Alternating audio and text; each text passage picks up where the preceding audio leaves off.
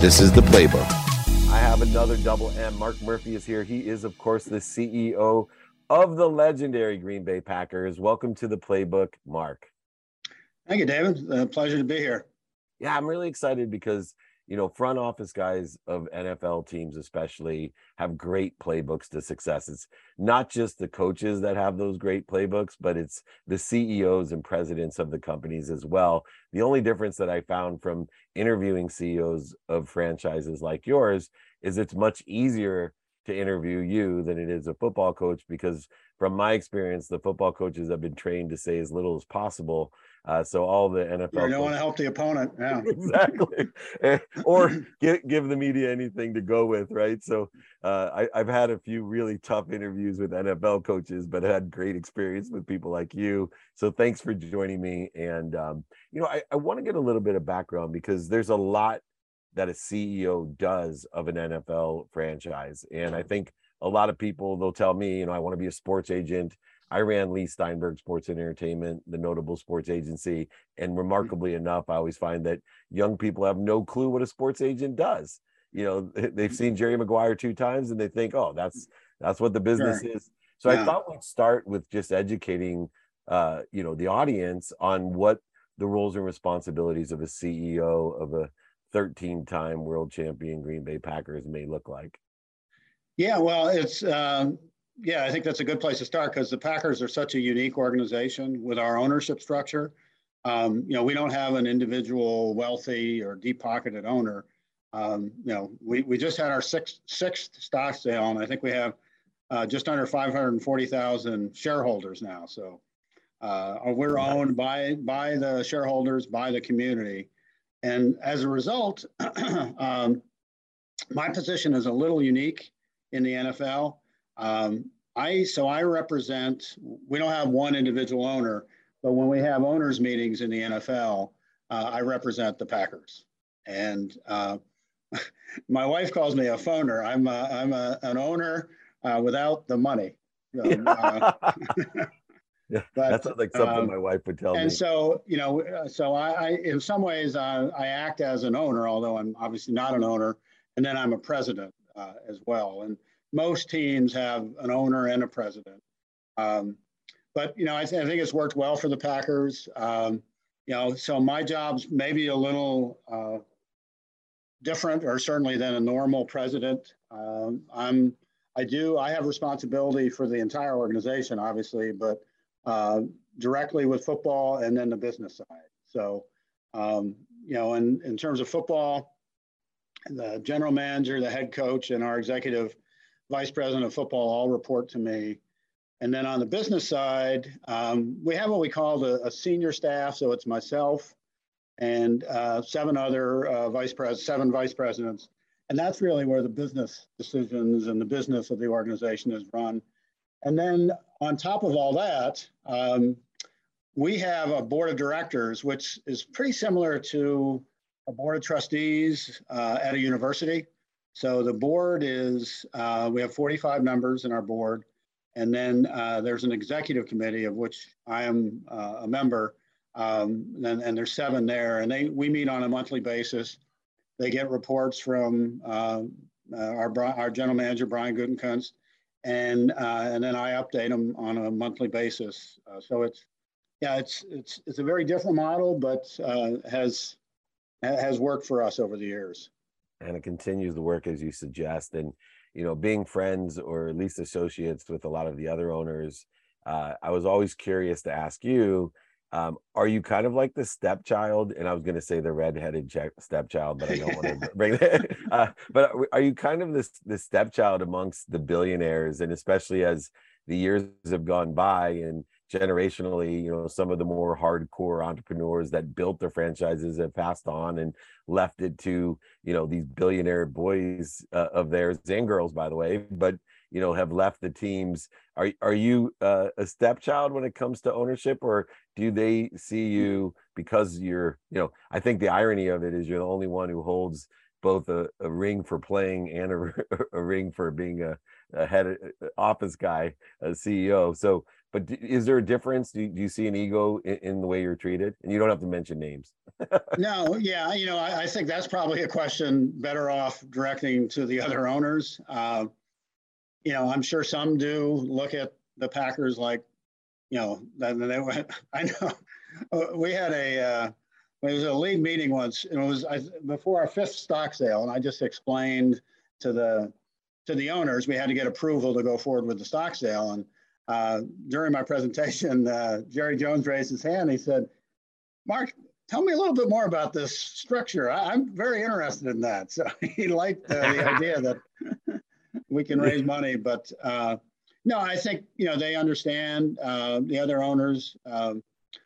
I think they view the Packers very different, unique, but I think there's a level of respect for the Packers, just because of the success that we've had on the field.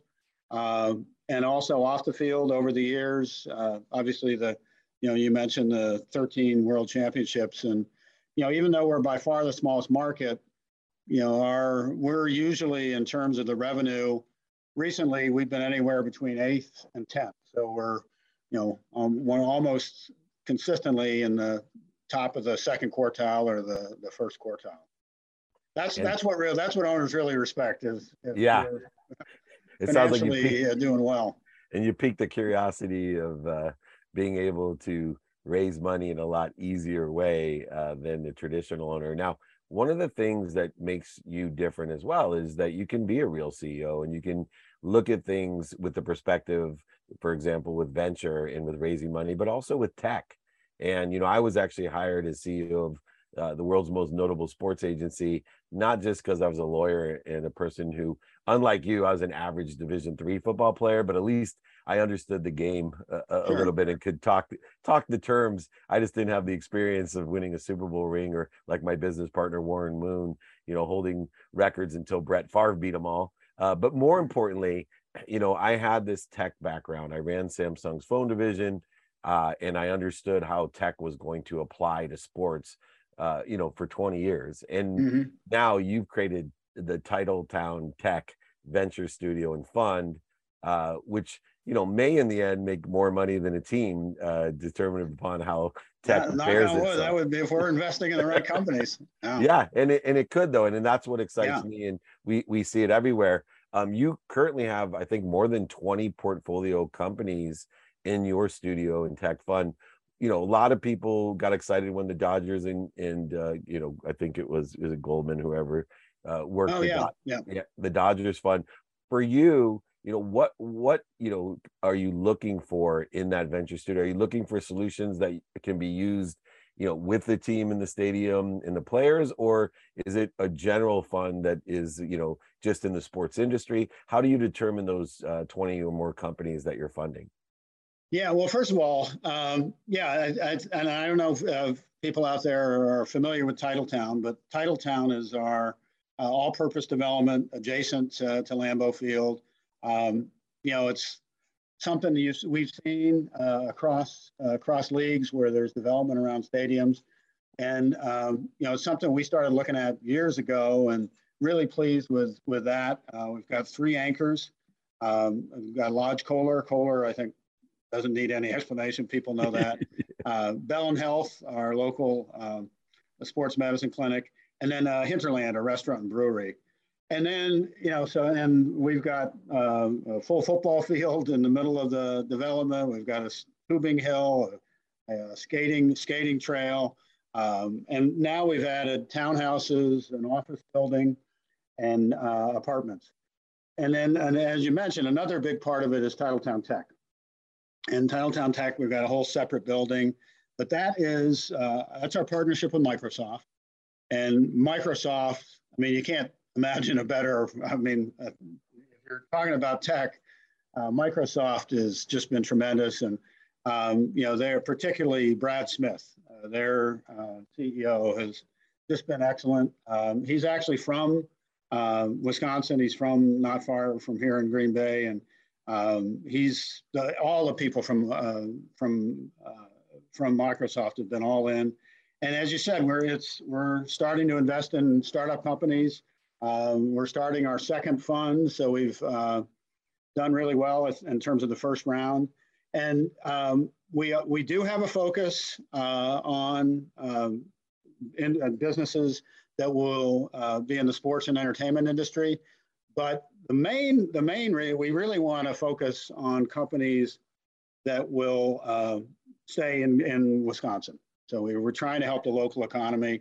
And so far, I think, almost 90% of the companies we've invested in have had ties or roots in Wisconsin. And, we want it to be something that, we're able to compete in the NFL. But, as things change and having the smallest market could be a disadvantage. And knock on wood, I hope we never see that. But I think some of the things that we're really focusing on with Titletown Tech is trying to make Green Bay a little more attractive to particularly young professionals. One of the statistics we looked at, and this goes back to when we started Titletown, was the Green Bay was really at a disadvantage in terms of the number of college graduates in our community. And, that's when companies look at where to relocate, that's one of the things that they look at. So we think Titletown Tech will help us quite a bit in that regard. Absolutely. And take it from a father of a young woman who goes to the University of Wisconsin, and which is not too far away. Oh, yeah. I'm sure Wisco definitely helps bring in some high caliber people. And I've been working with Microsoft as CEO of Samsung's phone division. Our first phone was a Microsoft Windows CE in 1999, not to date myself. So that is a great venture group with Googs and those guys. You cannot ask for better. Why do you think it is, in being around the NFL for so many years, why do you think it is, out of all the cities, big or small, Green Bay has the most loyal fans? They, to me, I think you should get a Canada Goose sponsorship over there, and you'll get a lot more people to come and work there, as long as you can keep them warm. But I am always amazed at every Packers game I go to, the energy, the commitment, the engagement of the fans, the knowledge. Whether home or away, they travel. Unfortunately, unfortunately, I'm from San Diego. The main thing. I was just saying, from San Diego, we had more Green Bay fans. We had more Green Bay fans than Charger fans back when the Jack. Oh my gosh, remember that game? Yeah. Sorry, I had to interrupt you. Go ahead. No, I think that it's our ownership structure. The vast majority of our fans are shareholders, and they have a vested interest in the team. And then, obviously, I think our history and tradition and the success that we've had. Really, you think back to the early 1990s with, it started with Mike Holmgren and Ron Wolf and Brett Favre, and pretty much we've continued, on a yearly basis. We're, competing we haven't won a lot of Super Bowls. We've won 2. I think we've been in 3 Super Bowls, but we're consistently, in the hunt for Super Bowl championships. Yeah, I think most people are jealous, regardless of where you're at. Most teams, most fans, most owners, including Jerry Jones, I promise you, are jealous of the Green Bay Packers and wonder how that gets done, which leads me to my last question. Sure. One of the advantages of being a CEO of a company, a shareholder company, a public company, is that you don't have the same ego of control of the team. And it seems to be a much healthier environment where your GM and your head coach get to be GMs and head coaches. And I'm not going to mention any names, but I see teams who have, the empowerment of allowing a GM to be a GM and the president to be a president of a team, and especially a head coach to be a head coach without the interference of a billionaire. They seem to be more successful on the aggregate. They seem to have a more consistent winning culture without that type of interference of ego. Have you seen that as a benefit as being CEO, that you can allow those extraordinary coaches and extraordinary GMs and presidents that you've had work for the organization to be themselves and to do their job? Oh, absolutely. Yeah. No, and you've seen it in any business. I think the best managers and the best leaders, hire good people, give them the support they need, and stay out of their way, and it's, you've got to let them. And, I was fortunate, I worked 17 years as an athletic director.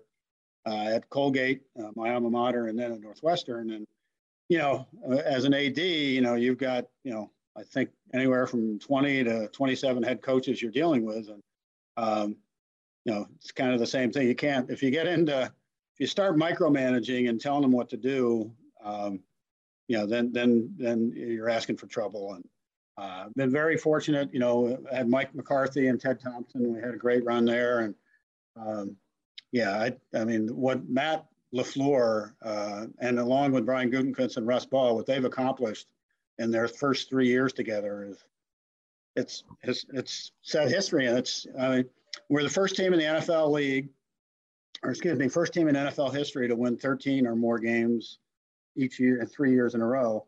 And then Matt, he 3 years in a row, I think he's got 39 regular season wins. That's the most that any first-time head coach has won in his first years. Yeah, especially because, beginning of the season predictions didn't have you winning 13 games, which makes it even more remarkable.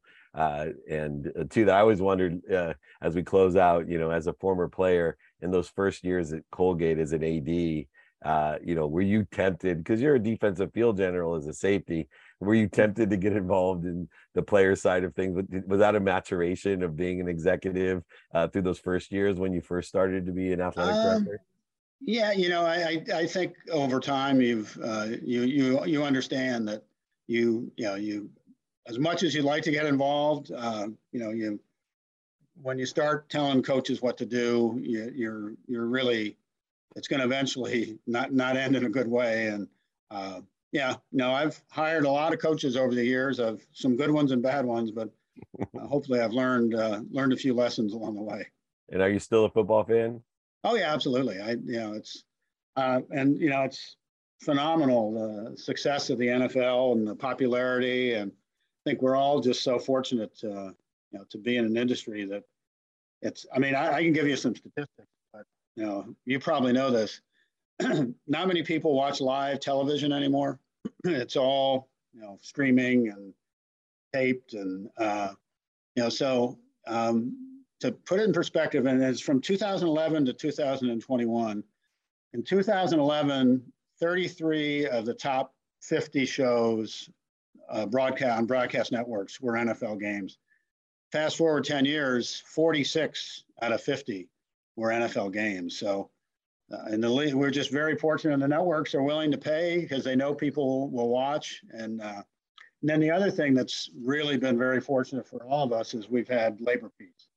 We had a 10-year collective bargaining agreement followed by another 10-year collective bargaining agreement that just gives you so much stability. And that allowed us to then turn around and negotiate long-term deals with our media partners.